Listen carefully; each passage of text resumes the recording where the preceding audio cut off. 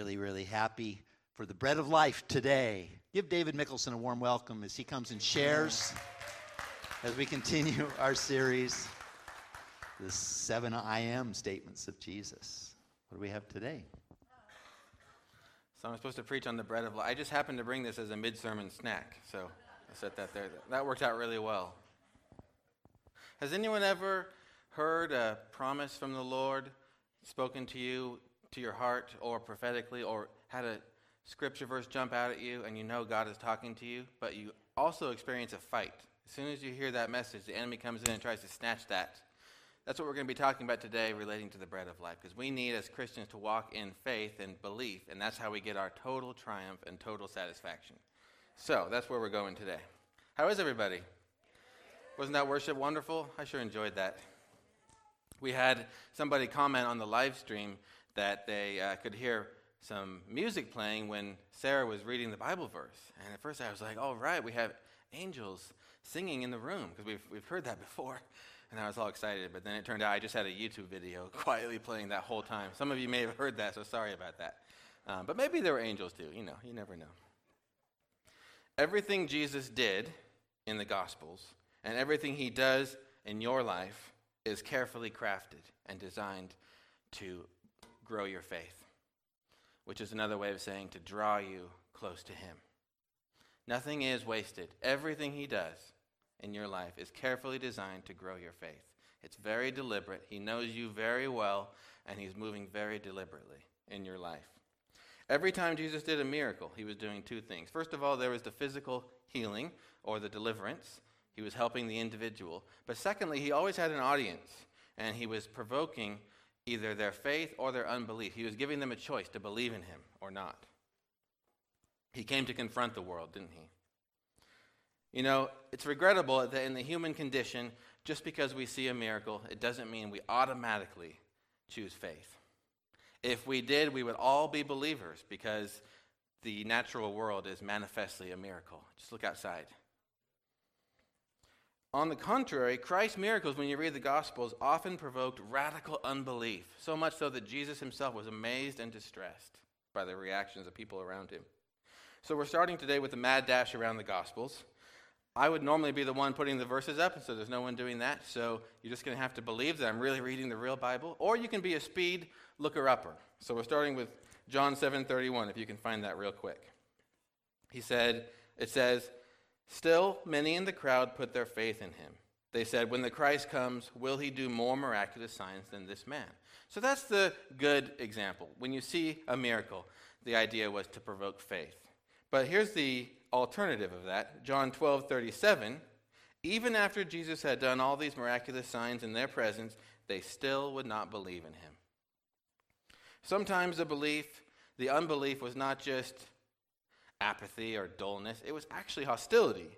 For instance, Luke 11:14, Jesus was driving out a demon that was mute. When the demon left the man who had been mute and the man spoke, the crowd was amazed. But some of them said, "By Beelzebub, the prince of demons, he's driving out demons." So just to be clear, the reaction of that crowd to his miracle was to say he's partnering with Satan. That's a tough crowd. You kind of feel sorry for what Jesus had to put up with sometimes. Very often, Jesus' audience loved the miracle. This is the most common reaction in the Gospels and in the church when we're not doing what we're supposed to be doing. We love the miracle, but we miss the point. At the end of Mark 6, we see the disciples. They have just witnessed Jesus feeding 5,000 men. They didn't count women and children back then, so it probably was about 15,000 people. And the disciples didn't just witness that miracle. They participated. Jesus said, "You feed them." Who was passing out the baskets? Who was experiencing those baskets get heavier as people took food out? It was the disciples. And this is what it says in Mark 6:52, after the disciples went out on the lake and a storm came up. Later that same exact day, it says, "For they were terrified." And this is what happened. Why were they terrified? It says, "For they had not understood about the loaves. Their hearts were hardened." So the same day that they saw Jesus in his glory and majesty, they were terrified, which is not a response that's based on faith. How can you be in Jesus' will? He told them to go out on the lake and yet be terrified about what's going to happen. That's not trust.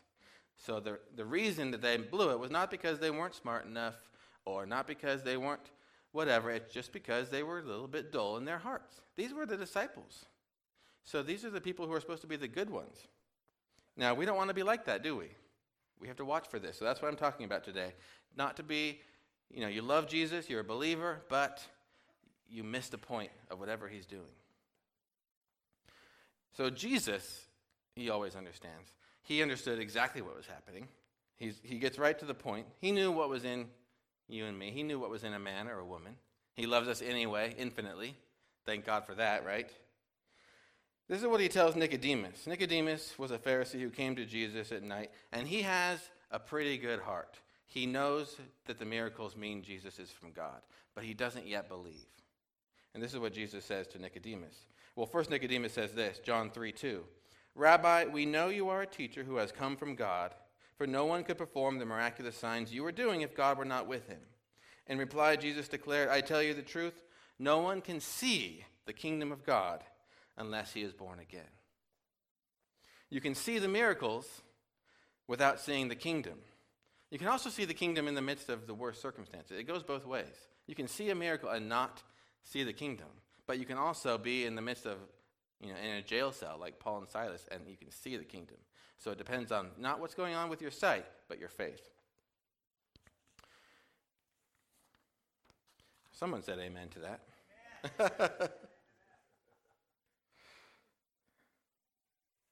So what did Nicodemus do? His heart was tender. He knew when he saw the miracles that Jesus must be from God. But Jesus tells him straight out. Jesus was never afraid of offending people. He tells him, you do not believe. Now, according to church tradition, they say that Nicodemus did become a believer later on, so we can hope for him. But at this point, he's still on his journey. And Jesus tells him, the way for us to become spiritually discerning enough to lose that natural blindness and to be able to see what's really going on, he says, become born again. In other words, choose faith. This is what it says in John 3:17. For God did not send his Son into the world to condemn the world, but to save the world through him. Whoever believes in him is not condemned, but whoever does not believe stands condemned already, because he has not believed in the name of God's one and only Son. So that's what it means to be born again, and that's how we learn to start seeing. It's the first step to start seeing what's really going on around us. But it's just a beginning. Many Christians stop there, and we're going to talk about that. We've all heard this. Seeing is believing. The state motto of Missouri is fascinating to me. Anybody know the state motto of Missouri?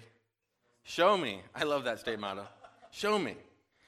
Show me. The height of worldly wisdom is to be a hard-headed skeptic. I'll believe it when I see it. Will you? Really?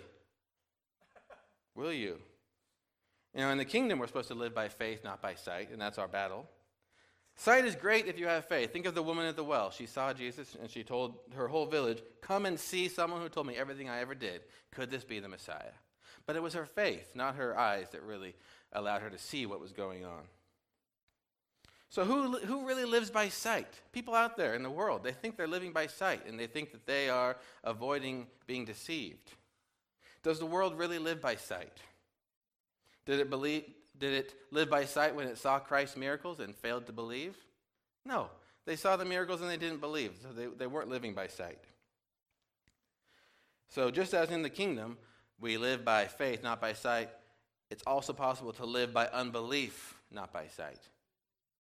It's very possible. I don't think anybody lives by sight. I think you either live by faith or by unbelief. I don't think our sight has, we like to think our sight has a lot to do with it. I don't think much of human reason, honestly. Our main passage today comes from John 6. And we're picking up in the wake of Jesus, feeding the 5,000. That's where this comes in. I'm not really going to eat a snack. I was just kidding.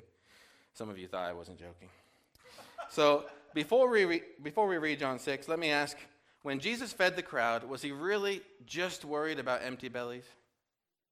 Remember, there's always a purpose in what he does. He's always trying to provoke a faith response and to draw us close to him. He was worried about their empty bellies, but there's always a deeper meaning. So, I want to talk briefly, this is a kind of a freebie here, about this miracle. I love this miracle. It's the only miracle that's in all four Gospels besides the resurrection, the feeding of the 5,000. And it's a huge food miracle. Why? Yeah. Of course, David would love the huge food miracle, right? Why? But why does that? What's the significance of that? You know, food miracles are actually rare in the Old Testament. There's a few widows. Elijah helped feed a widow. Elisha helped feed a widow. But besides those, the only really big food miracle in the whole Old Testament is what? The manna and the quail, right? Now, in the ancient Near East, in this time and place, to provide food was always considered the province of the gods. For instance, in the evil religions of the Canaanites, they would sacrifice their children in order to win from the gods a response to provoke agricultural fertility, food. In other words, we sacrifice our firstborn son, and then you make sure our crops grow, our animals thrive. That was really what they did. It's very sad. And even in the Old Testament, who was the one person who provided huge amounts of food miraculously? It wasn't Moses. Moses was, when God told him he's going to provide food for them, he was like, how are you going to provide food for all these people? And God says, is my arm too short? Is my arm? So food miracles are always tied to the divine. Now we need to think about that when we ask ourselves, why did Jesus, what is he doing when he provided food miraculously on two separate occasions, once for 5,000, once for 4,000? What is he saying? When you think about in the fact that in this culture, to provide food miraculously was always the province of God. So in our industrialized society, you can get a loaf of bread cheap. I bought this for $1, if you can believe that, at Walmart. It probably came from China. Back then, you'd work a whole 12-hour day of back-breaking labor in the hot sun, and you might have enough money to buy bread, a loaf of bread for your family for that day. That's how precious this was. So when Jesus provides food for 5,000 people, don't underestimate how significant this miracle was to those people. He's carefully making a statement of who he is. Okay, so let's pick up the story in John 6:25. It's the next day after he provides them all the miraculous food, and he has slipped away unseen.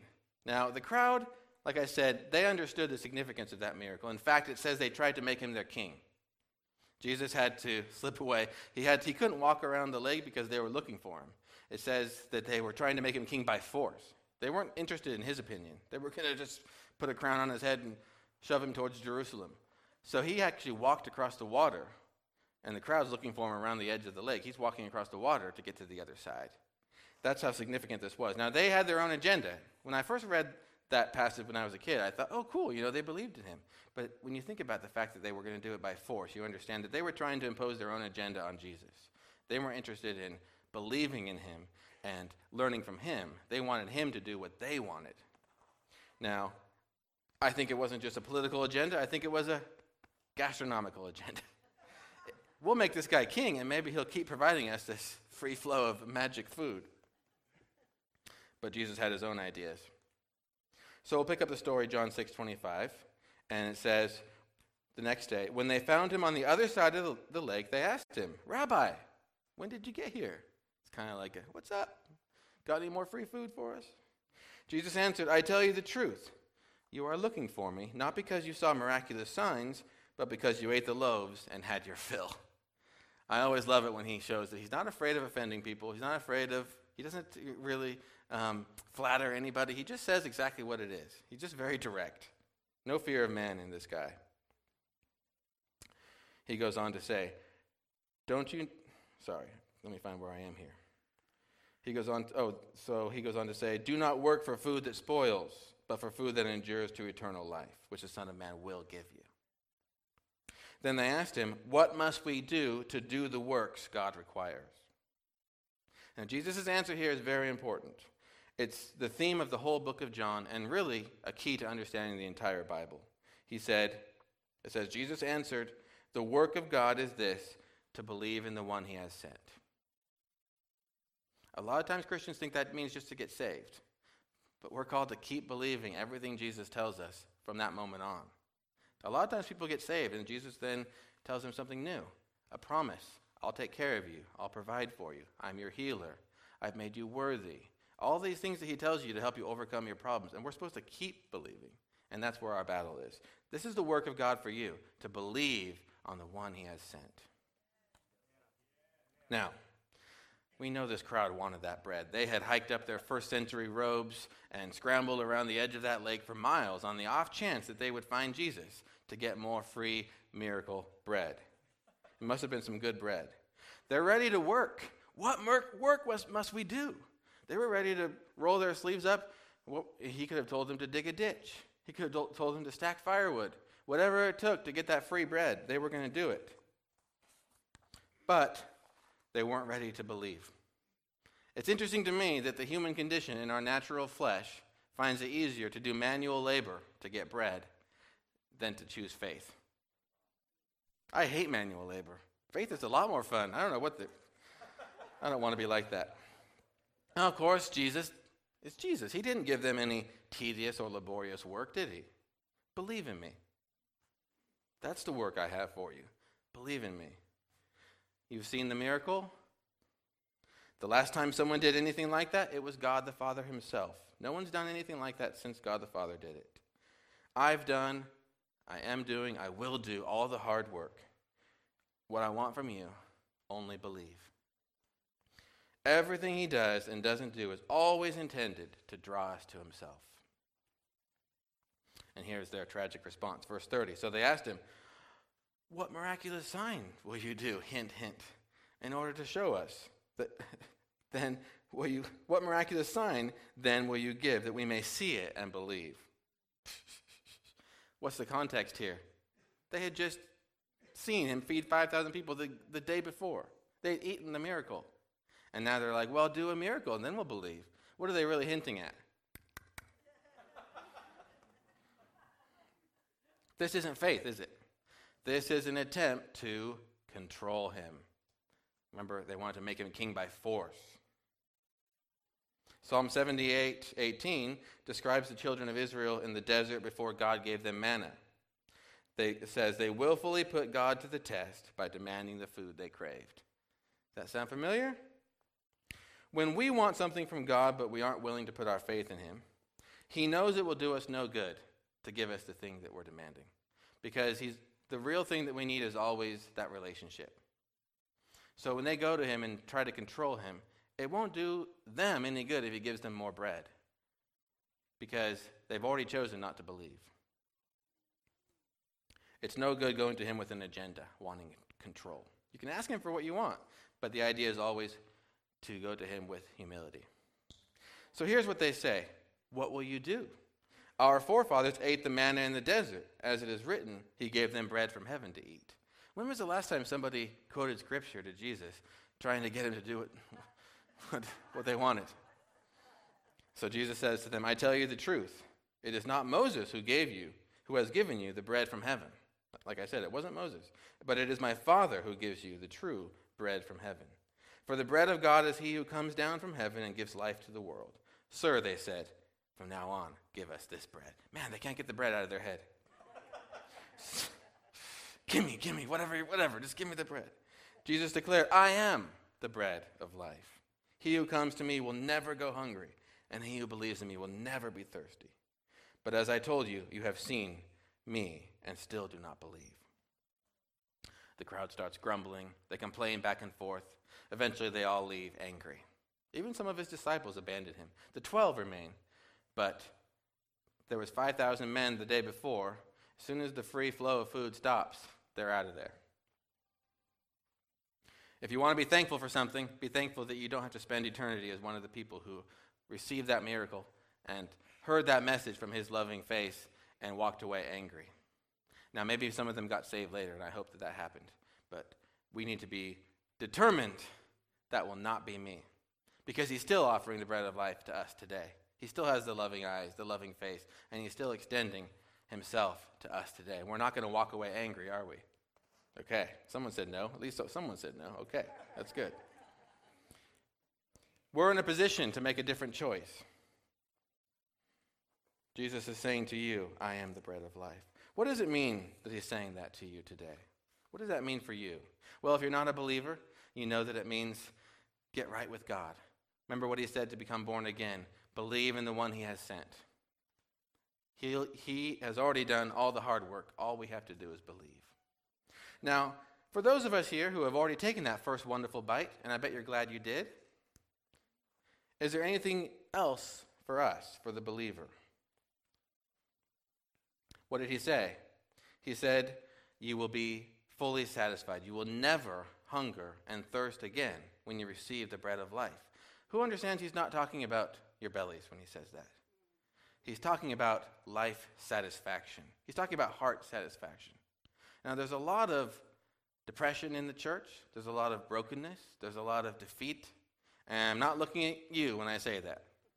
There's a lot, the enemy is trying to go after us. And Jesus is trying to go after us too. He wants to fully satisfy you. He doesn't want you just to be saved, but then to kind of limp your way through life. He wants you to be thriving. And that's what he's talking about in this passage. A dissatisfied soul is at its root a spiritual problem. Here's what I think. You can take this for what you want. I don't have a verse for this, but this is what I think. I think in the kingdom, a dissatisfied soul means the Christian has not sought for a word in the face of a problem, or is not believing a word which has already been given about yourself or about that situation. Whatever it is, there's a word for you from Scripture. There's a word for you in the kingdom. Sometimes you get it prophetically. Sometimes you get it from a fellow believer. And when we aren't believing that word, he gives you that word for a reason. It's important for us to believe whatever that is in the face of whatever we're facing, in the face of that trial, that situation. There's a word for you. And when we believe that word, we step into the satisfaction he wants to give us. Okay, now, question for you. Do you remember what Jesus said to the devil when the devil tempted him to break his 40-day fast and turn a rock into a loaf of bread? Yes, he's the Word of God. He said, Matthew 4:4, it is written, man does not live on bread alone, but on every word that comes from the mouth of God. Okay, we all have heard that verse. Whenever Jesus says it is written, he's going back to the Old Testament. So I was curious, and I went back to Deuteronomy 8, which he quotes.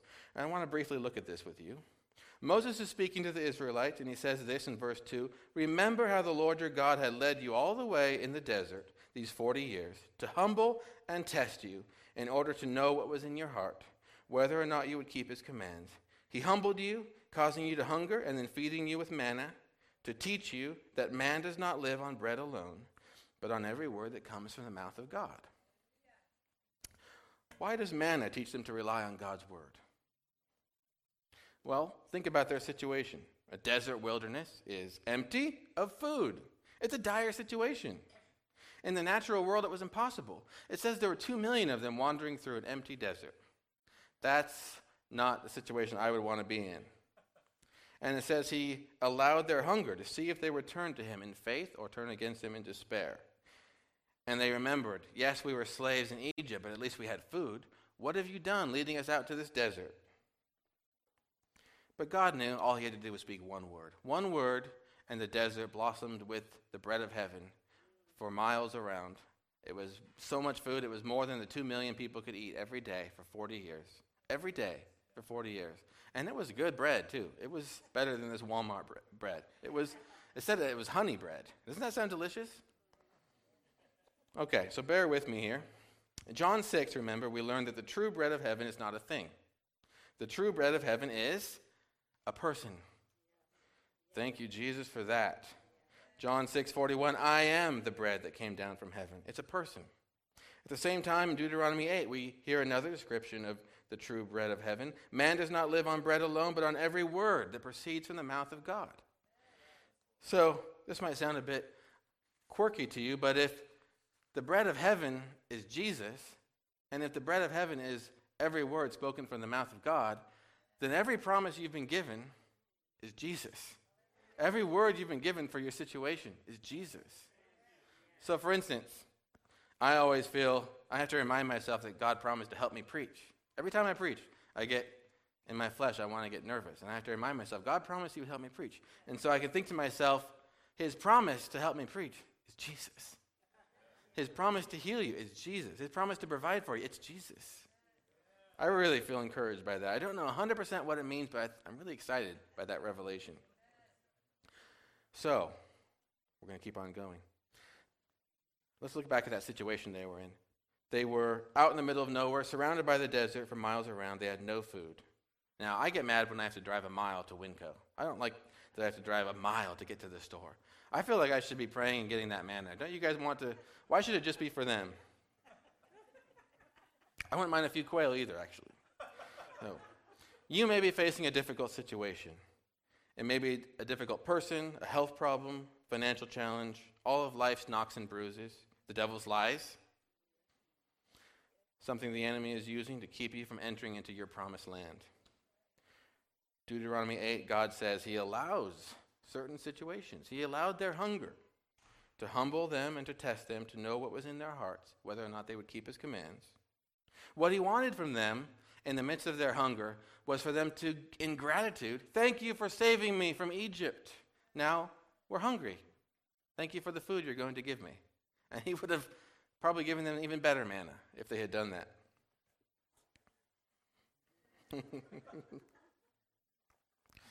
What does he tell them about the reason he allowed the difficulty? Because sometimes we think, why would God allow this problem in the first place? He knew they were going to blow it. He allowed it anyway, so what happened? He tells them in verse 14 of Deuteronomy 8 that they will go to the promised land, they will experience an overflow and abundance of food. It's going to be, it really is the land of milk and honey. And what's going to happen to their hearts in the midst of that? He says, your heart might become proud and you might forget the Lord your God. He goes on to say, in that case, they would turn to idols. And then verse 19, you will surely be destroyed. Which is in fact what happened. They turned to idols and they were dragged off to Babylon. He was trying to prevent that by teaching them to rely on him. That was the reason he allowed that difficulty to happen. It was for their good. In other words, the promised land is useless to those who haven't learned to believe. Because you just lose it. They ended up losing the whole thing. They got carried off to Babylon. When Jesus fed the crowd, what did most of them get out of that outstanding miracle? They got one meal. They got one meal, fish and bread. And in a few hours, they were hungry again, and they walked away with nothing. They saw nothing. They understood nothing. We're not going to be like that. God didn't send your hurts. He didn't send your problems. The worst thing you can think is God sent that. He didn't send it. But sometimes he allows things.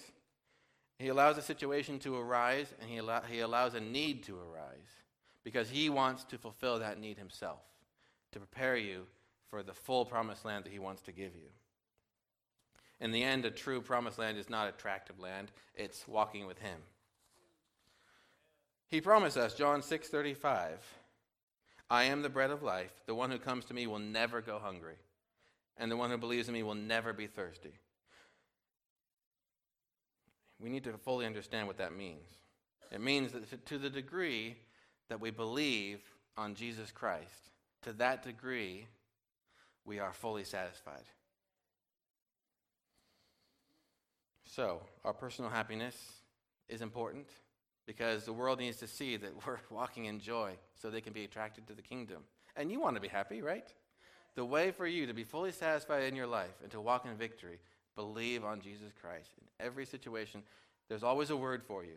There's always a promise for you. Oftentimes we hear a word and it goes right to the situation and then we kind of forget it. We kind of move on and we don't savor it and dwell on it and really take it in. That's, I think, the most common way that we disbelieve is through carelessness. To the degree that we believe on Jesus Christ, to that degree we are fully satisfied. All right. Well, let's end in prayer. Thank you, Jesus, that you are our bread of life. Thank you that you are not just that first bite that saves us, but you are a continual feast. And we declare over everyone here and everyone watching that we are not going to wander off from your table and start staring at our problems. We're not going to let the enemy disrupt our feast.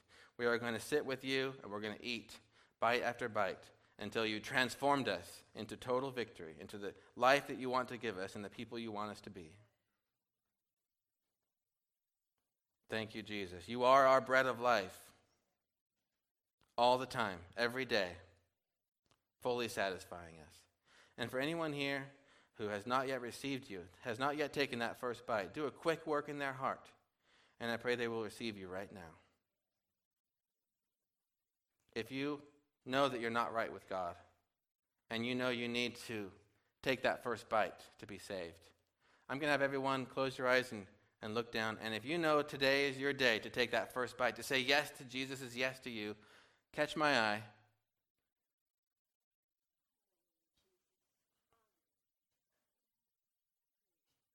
Everybody here is saved. Thank you, Lord. Let's give God a clap.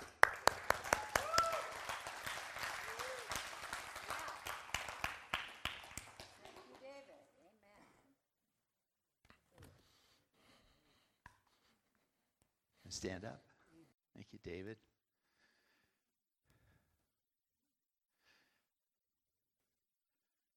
I gave David a prophetic word before the sermon that